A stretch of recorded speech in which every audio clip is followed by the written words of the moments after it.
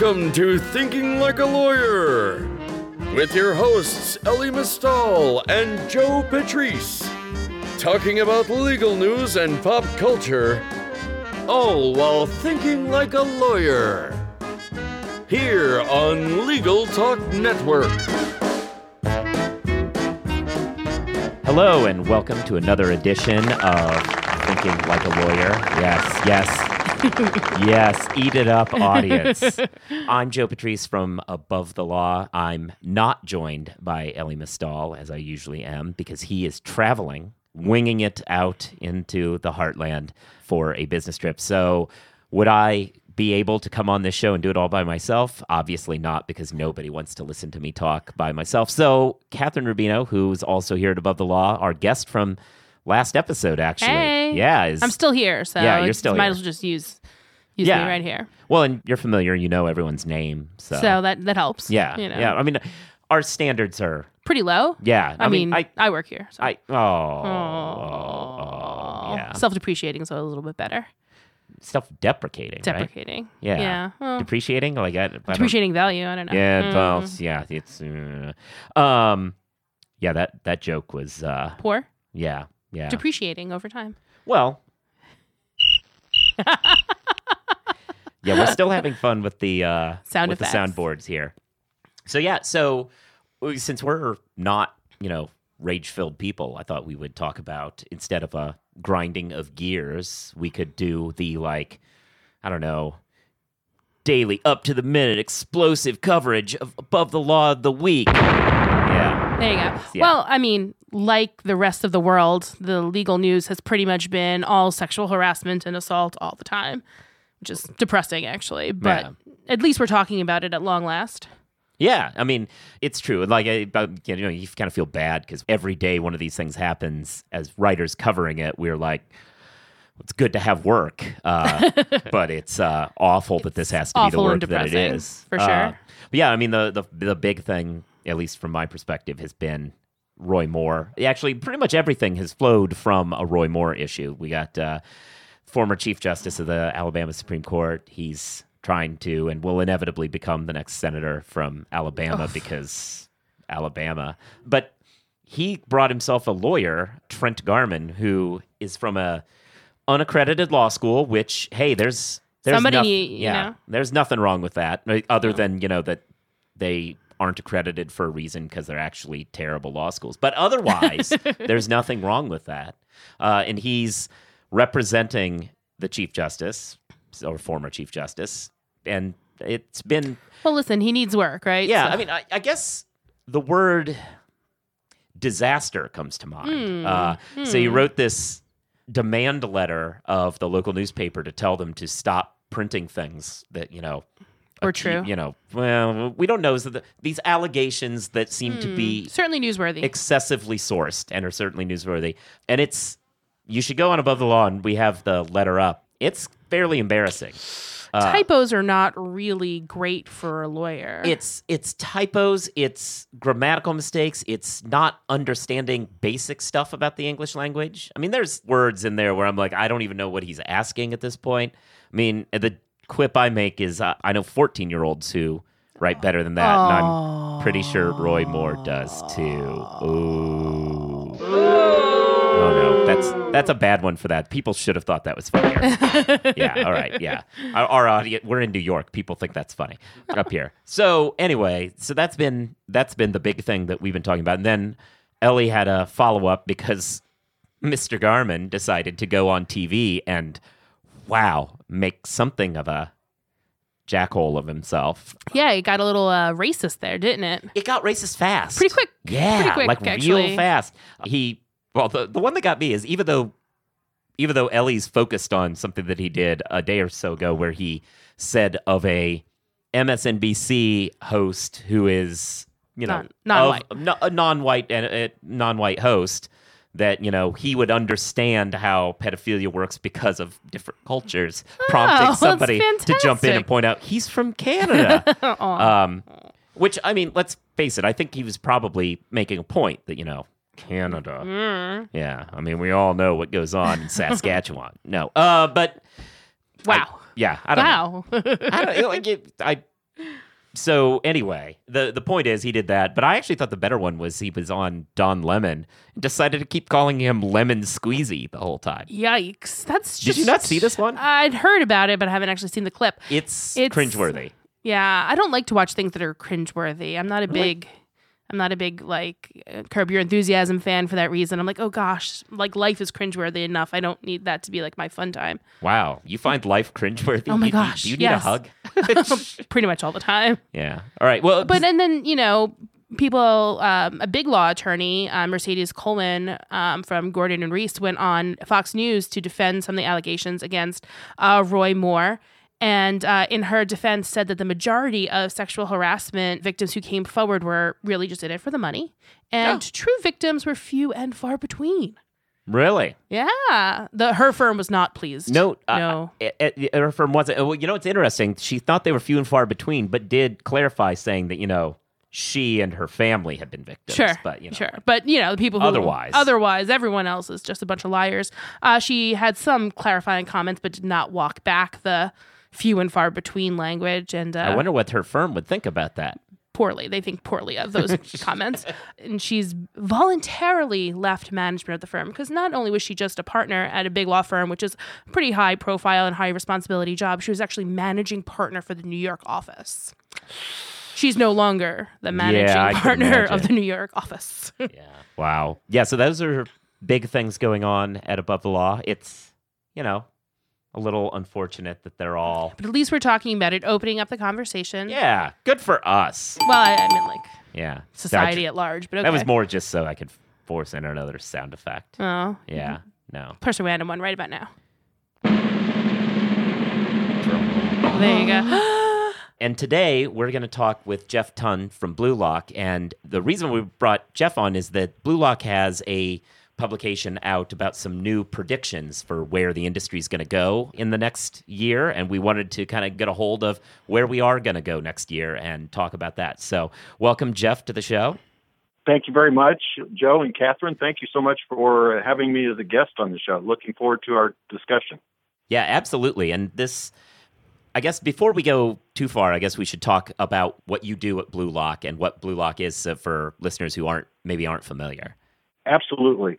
Blue Lock is a cloud services provider. We've been around for about 11 years, and we have a cloud that has two primary regions, an east region and a west region here in the U.S., in multiple zones. So if you're familiar with cloud computing, we're one of the providers of those solutions. About 5 years ago, we started specializing in disaster recovery as a service. So the concept of technology as a service and having our cloud be the target for companies' disaster recovery efforts. And we've been specializing the last several years in the legal vertical because we really felt like the legal vertical was really ready to begin cloud adoption, was looking for solutions to lessen their capital expense and maybe move more to an OpEx model. And it really fit with what we can provide and the solution that we bring to our clients. Myself, I'm the Executive Vice President for Product and Service Development here at Blue Lock, which means I get the fun job of looking a year, 2 years, 3 years, 4 years down the road and looking for what problems companies may be facing, what law firms may be facing, and the technology advances that we can marry up and provide solutions. So it's kind of that forward-looking role that's really exciting. Well, and that seems to be that's probably a good reason to have this kind of predictions piece. So with this predictions piece, where did the idea originate to start coming up with a list of predictions, and how do you go about gathering insights? Who do you contact to really flesh this out? So as we were talking with some of our clients and some of our prospects, we know that law firms in particular like to know what other firms are doing. They don't want to be the last one to adopt, but they don't want to be the first one either. And so we wanted to be able to give the legal IT folks a leg up on what's coming at them so that they can stay on top of the conversation when they're meeting after work for a beer or a bourbon with their peers. It's really important that we include other contributors in this process as well. So we reached out to many of our clients. We reached out to many industry analysts that work in legal tech. We asked them for input as well, because our expertise is in disaster recovery as a service and secure cloud hosting. We wanted to get a broader exposure to some of the advances in legal technology. Yeah, the idea of the legal industry, they really are just the most milquetoast people on the playground, right? Like they don't want to start it. They don't want to be last. They're just kind of hoping to get through their day without risk averse in the worst way of the phrase. No, it's so true. Well, so I guess maybe it's a good thing, not that we're saying that's what we're doing here, but like maybe for all of us industry analysts and in all ways, that our role is a good-natured peer pressure to let people know, no, this is what you need to do. Trust me, all the cool kids are doing it. This is really a problem. The cloud is totally cool. If you aren't on the cloud, I mean, just really, don't be scared. Really, what are you? Yeah. So I guess let's segue to like Blue Lock's real expertise here, this disaster recovery idea, because I think you and I talked a little bit about this a few months ago when we met, but it's a thing that a lot of law firms probably aren't thinking about how important it is to have disaster recovery, but it's a real crucial response for a variety of reasons, be it cybersecurity or real like natural disasters or whatever. Yeah, it is something that we found that, it's seen, typically when you talk about disaster recovery, it's seen as an insurance policy, almost against solely natural disasters. And in fact, we were talking with a prospect earlier this week, and they were like, well, we've been in business for 16 years, and we've had that ice storm that one time, but we didn't even really lose power to our office, so not really sure that we need disaster recovery. And what's really started to happen is it's become more than just natural disasters. In fact, the occurrence of a natural disaster that causes an IT disaster recovery process is really quite small. What you see more often is human error. Something gets changed that wasn't intended to be changed, or an entire database gets deleted. And then most recently, the headline grabbers are the ransomware attacks that are more and more being targeted at law firms because the hackers are getting smart and they realize, gosh, we may not be able to penetrate the banks, or we may not be able to penetrate the healthcare providers, but man, the attorneys have all the data, so let's go after the attorneys and let's try to get the data, or at least hold the data ransom from there. So you've started to see more and more of the headlines around that.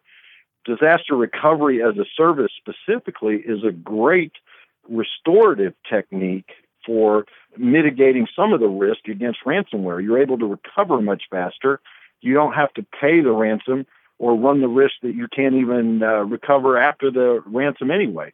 So you've got clean copies of your data at your cloud provider, and that gives you another avenue to protect your data more on the restorative side. So we've started talking about disaster recovery really in the terms of data protection. And so you look at data protection and you've got the preventative on one side that everybody's fairly familiar with from a technology perspective. It's the firewalls, it's encryption, it's things like that. But on the opposite side of that coin, you've got restorative, because, man, you can spend a lot of money on preventative and they're still going to get in. You're one click away from someone clicking on the wrong email, clicking on the wrong website, and all of a sudden all your data is gone or at least encrypted. So you've got preventative on one side, but you have to be able to recover once that happens. And then you've also got to have that bridge in the middle of detection, being able to understand when you've been hit by some sort of cyber attack or some sort of event, so that you know that you can then move into response and recovery mode. Jeff, you mentioned that the legal industry is more vulnerable than some other industries, such as the finance and healthcare, I think you mentioned. Do you have any insight as to why that is? Why is legal lagging behind the other industries?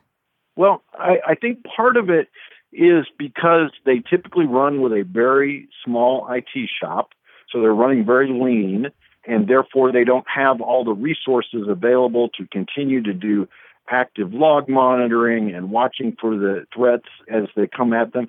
And then the other part of it is they're relying on technology for the restorative side that's pretty old. They're relying on tape backups predominantly for being able to have copies of their data. And so they may not even have the ability to recover because those tapes may be old, they may be unreadable, they need another data center where they can recover the information too. So it's just that there are a lot of companies, but law firms in particular, have not kept up with some of the most recent advances in those types of technologies. And the hackers are always looking for the weak link, right? They're always trying to find where in the supply chain they can get in. You look at the famous Target hack several years ago. It was a guy that worked for a heating and cooling vendor whose credentials were compromised, and that was the way they got in and got to all their point of sale information. So they're looking for any way, and so they're working through the supply chain, they're looking through the vendors, and they're finding that the law firms are a weak link. Yeah, we always kind of joke that lawyers tend to be Luddites and slow and conservative when it comes to technology, but it seems like this is moving beyond the joke and becoming a real issue for the industry. Yeah, I think that it is. And what's happening to a lot of firms is they're getting pressure from their clients to really pay attention to their technology, their compliance. So, we've had instances where we've talked to firms and it's like we were talking to them about the cost of the downtime, right? And they're saying, well, gosh, that's really never been something that got us interested in spending money to try to mitigate that risk. What really got us to move was our largest client came to us and said, thou shalt do DR and thou shalt prove it, and thou shalt do it by September. And that's really what got them going, was all of a sudden, they see the clients bringing that to them and saying, we need you to protect our data like we would protect our data. Yeah. I think there's also probably a risk that lawyers could find themselves guilty of malpractice, too, if they're not coming up to the industry standards in a lot of these areas. Oh, industry standards, like we have those. Yeah, I think there's a case that's going on in the Chicago area right now. I don't have the exact case, but there's lawsuits in progress that they're trying to hold the law firm accountable for data loss. Yeah, I think that's Shore versus Johnson and Bell. Oh, look at you. Yeah. In fact, I think it's in the something. ebook, actually. Yeah. Yeah. Oh, there you go. Yeah. Well, so we've talked a little bit about this, and it's kind of led into a discussion of cybersecurity. So looking through the predictions, one thing that struck out to me was, of all the cybersecurity risks, the panoply of cybersecurity risks out there, a lot of the experts that you talked to really felt ransomware was where the direction that the attacks are going to start going. Yeah, that's what we've seen. It's growing exponentially, and it's almost become more than just trying to hold someone ransom. You have the recent case that caught up DLA Piper. My understanding of that particular attack was the cyber criminals were really trying to disrupt the entire economy of the Ukraine, and DLA Piper just happened to be caught up in all of that. So it's becoming even more nefarious than just the ransomware itself. It's becoming destructive and disruptive. Yeah, the whole idea of ransomware, what's interesting about it is it's kind of the blessing and curse. Like at a certain point, attacking somebody and demanding ransom exposes you to, people being able to find you. But I mean, I guess with cryptocurrencies and so on these days, you might be able to get away with it. Yeah, it makes it a lot harder, definitely, to find the source of the attack and who's gaining from the ransomware. You start getting into Bitcoin and blockchain technology, it makes it pretty difficult to track down who the end perpetrator was. Yeah.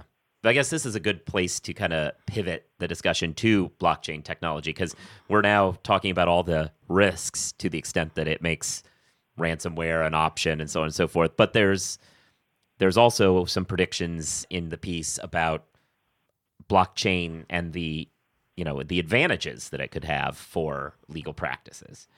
So I guess maybe the first thing is, if we can go through like what is blockchain for people who just have heard those words and don't know what it is, but then also like what are your folks saying might be the applications and the future of it within the legal industry? Absolutely. So blockchain is a distributed ledger system at its most basic. So think about today when you have a financial transaction, you have your accounting system, Catherine has her accounting system, and I have my accounting system, and they could all say different things. Under a blockchain, we've entered into some sort of agreement that we're going to all share a single source of truth, the blockchain. And so when a transaction occurs, all three of us get a copy of it, and we validate that it is the correct copy. In other words, because of the way the blockchain works, every block that gets written is linked to or chained to the previous block. And there's a hash associated with the content so that the computer systems that are processing these transactions know that this block is connected to that block, and it knows that previous block didn't change because the hashes are the same. And so basically what that means then is we all have a single version of the truth, and we can all verify that transaction much more securely and much quicker. And the first real big implementation of blockchain was Bitcoin, which has gotten kind of a negative association with it because that's typically what the ransomware attackers are wanting you to pay with is Bitcoin. And so your first step when you get hit by ransomware is, what the hell is Bitcoin and where do I get one, right? But blockchain really goes far beyond that. And that's where I think the real interesting part of it is, because it really, there's no industry that at some point won't be disrupted by blockchain technology. So for an attorney, for a law practice, there's really two sides to the blockchain coin. One is your clients are going to be impacted by it. And so you need to really understand what it is and how it can impact their business so you can consult with them and be that trusted advisor in, first of all, how do you set it up? How do you manage it? How do you process it? But then there's also going to be impacts on law firms themselves in how things get processed. The whole concept of called a smart contract. So because of the way the blockchain works, you can actually embed code in a transaction.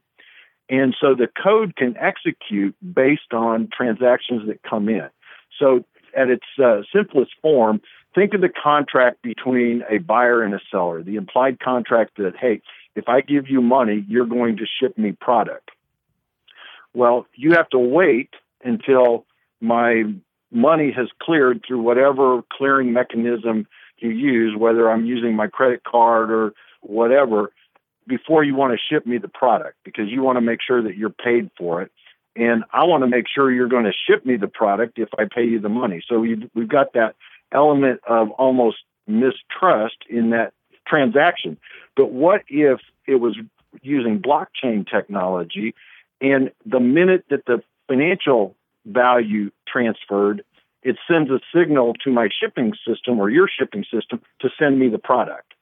So it automates that part of it, and you can begin to see where you can build smarter and smarter contracts between companies and individuals that will execute code or execute the terms of the contract based on what an external event might be.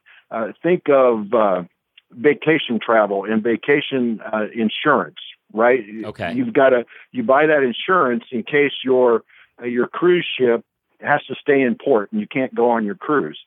Well, that's nicer there's than technology a Titanic that knows situation. that, right? So you pay that fee, and the minute that cruise ship doesn't leave, the blockchain can execute that smart contract and pay the recipient or the insured. So it's got lots of different applications to it. Yeah, I've heard some people talk about these smart contracts. That we're old litigators here, so this is contracts. This is above our head. But from the transactional people I've heard, a lot of what happens is you get these complex banking agreements where it's like, if LIBOR hits this, then you get this. If it goes back down to this, then this. And they're doing hundreds of transactions between these institutions based on fluctuating things in the market, and you can set this up to make sure that the money's going instantaneously as opposed to having actual people. Well, the way it used to work Absolutely. is basically somebody's job was at the end of the quarter to count up how many times it'd gone back and forth and figure Plus, out minus. the lump sum, and now you can just actually shift this stuff all the time, which is kind of cool. Exactly. So I guess the final topic to talk about, which we've got to, because I think in the field of legal technology, there's a law that requires like a 5-year penalty if you don't discuss AI or machine learning in any legal tech conversation. Well, I mean, I think part of it's that it's so poorly understood by the majority of lawyers. They're aware that it exists because, they've seen dystopian movies before. Otherwise, they're not really sure how it will wind up applying to the legal industry. Yeah, I mean, I guess I just am doing it because when the robot takeover happens, they will hear this podcast and know that I was already on their side. You were on their side all along. Yes. Yeah, I will be helpful in the salt mines. But yeah, so I guess we should talk about what's on the horizon in the AI-ish world. There were some predictions about that in the piece. And so what's up for 2018 in machine learning and AI? Well, I think, first of all, AI and machine learning kind of get blended together. AI is, I kind of see it as the programmatic implementation of intelligence, right? But then machine learning is the ability to feed data to a compute device, and it learns, or it begins to see different insights in there. And so I think where I really see that starting within the legal profession and then growing are things like e-discovery, where you have to churn through so much data, looking for correlations, looking for things that are related, throwing out the things that aren't related. And so bringing AI and machine learning into that will really speed up the process. And I think it would also, over time, increase the accuracy of doing that. So if you start there in the e-discovery world, then you can start thinking about, well, what about case law and the researching of the volumes and volumes of case law? Can you apply machine learning to that? And pretty soon, if I'm a paralegal in a law firm, I'm starting to get nervous. Because a lot of the work that I do now is being automated through AI and machine learning, so you can begin to see how it grows. And what you really end up with is the attorney providing that top layer of intelligence in interpreting what the machine has gone through and understood and reported back, and then providing counsel to the clients, which is really what you want the attorney doing anyway, not all that research. Yeah, one of the mantras that I've heard before at a tech show of somebody, and this was about tech generally, but AI being one of it, is that its job is never to write a Beethoven's symphony, but it could have given him time to write another one. I heard that one once. I was like, that's kind of clever. Yeah. The real thing is not like it's going to do the job of the lawyer, but it might get rid of enough of the garbage work that lawyers do that they can. Well, unfortunately, a lot of that garbage work is employing quite a few lawyers. Well, and not just employing. The thing that I speak about when I get in these sorts of conversations is, there's the employment level, which is important, but there's also a training level. Like, to some extent, these genius lawyers and partners at the top learned how to get there by spending time making mistakes, drudging through the awful work that we all kind of presented. And at a point where they stop being able to do that, like, how do they learn? I mean, there's definitely a skill, especially in litigation, of going through the documents and figuring out why certain docs are hot and why they're important and all that kind of stuff. And now machines are doing that, or theoretically machines could do that. And, you know, it's a skill definitely that people aren't going to be learning. Yeah, it's like the argument that you hear sometimes about Google. We have students in school that no longer need to really learn because all they have to do is Google the answer. And so I think that is a challenge. And one of the things about technology that can be so interesting is there is a good side and there is a downside. Right. And so you have to understand where that line is. And I think, honestly, that's where some of the law firms can help us understand. You start getting into the implications of somebody programmed that computer. So what if the computer has a bias because somebody programmed it to have a bias, whether intentionally or unintentionally? You start looking at blockchain. We were talking earlier about blockchain and smart contracts. You know, I can see the lawyer of the future working side by side with a software developer because you need the software developer to help you write the contract. You bring to the table the legal knowledge and the context, and the developer brings the knowledge of the software and how to write that into a blockchain code. So I think it all starts to come together. Yeah. Well, thank you, Jeff, for joining us and talking about what's new in the legal industry over this next year. It's the piece is 2018 predictions that Blue Lock has put out. We're going to have a little post about it. I think you're all putting up a post probably today, I think, from what I hear. Yes. We'll put something up about it too. Great. So thank you so much for going through this. Thank all the listeners for listening. Thanks, Catherine, for filling in. Thanks to everyone who's subscribing. Importantly, if you aren't subscribing, do subscribe. Once you're subscribing, give us reviews, not just even the stars, which should be 5, but also write something, because it just helps all those algorithms think, hey, people are engaged and interested in it. So it moves us up the search rankings when people are looking for legal podcasts that are fun and entertaining. Those are actually the same word twice, but whatever. Point is, do all those things. Follow us on Twitter. I'm at Joseph Patrice. She's at Catherine1. Read Above the Law. Get the LTN app. I think that's everything. Yeah, have a good day. Yeah. Thanks. All right, everybody. Talk to you later. Bye. If you'd like more information about what you've heard today, please visit LegalTalkNetwork.com. You can also find us at AboveTheLaw.com, ATLRedline.com, iTunes, RSS, Twitter, and Facebook. The views expressed by the participants of this program are their own and do not represent the views of, nor are they endorsed by, Legal Talk Network, its officers, directors, employees, agents, representatives, shareholders, and subsidiaries. None of the content should be considered legal advice. As always, consult a lawyer.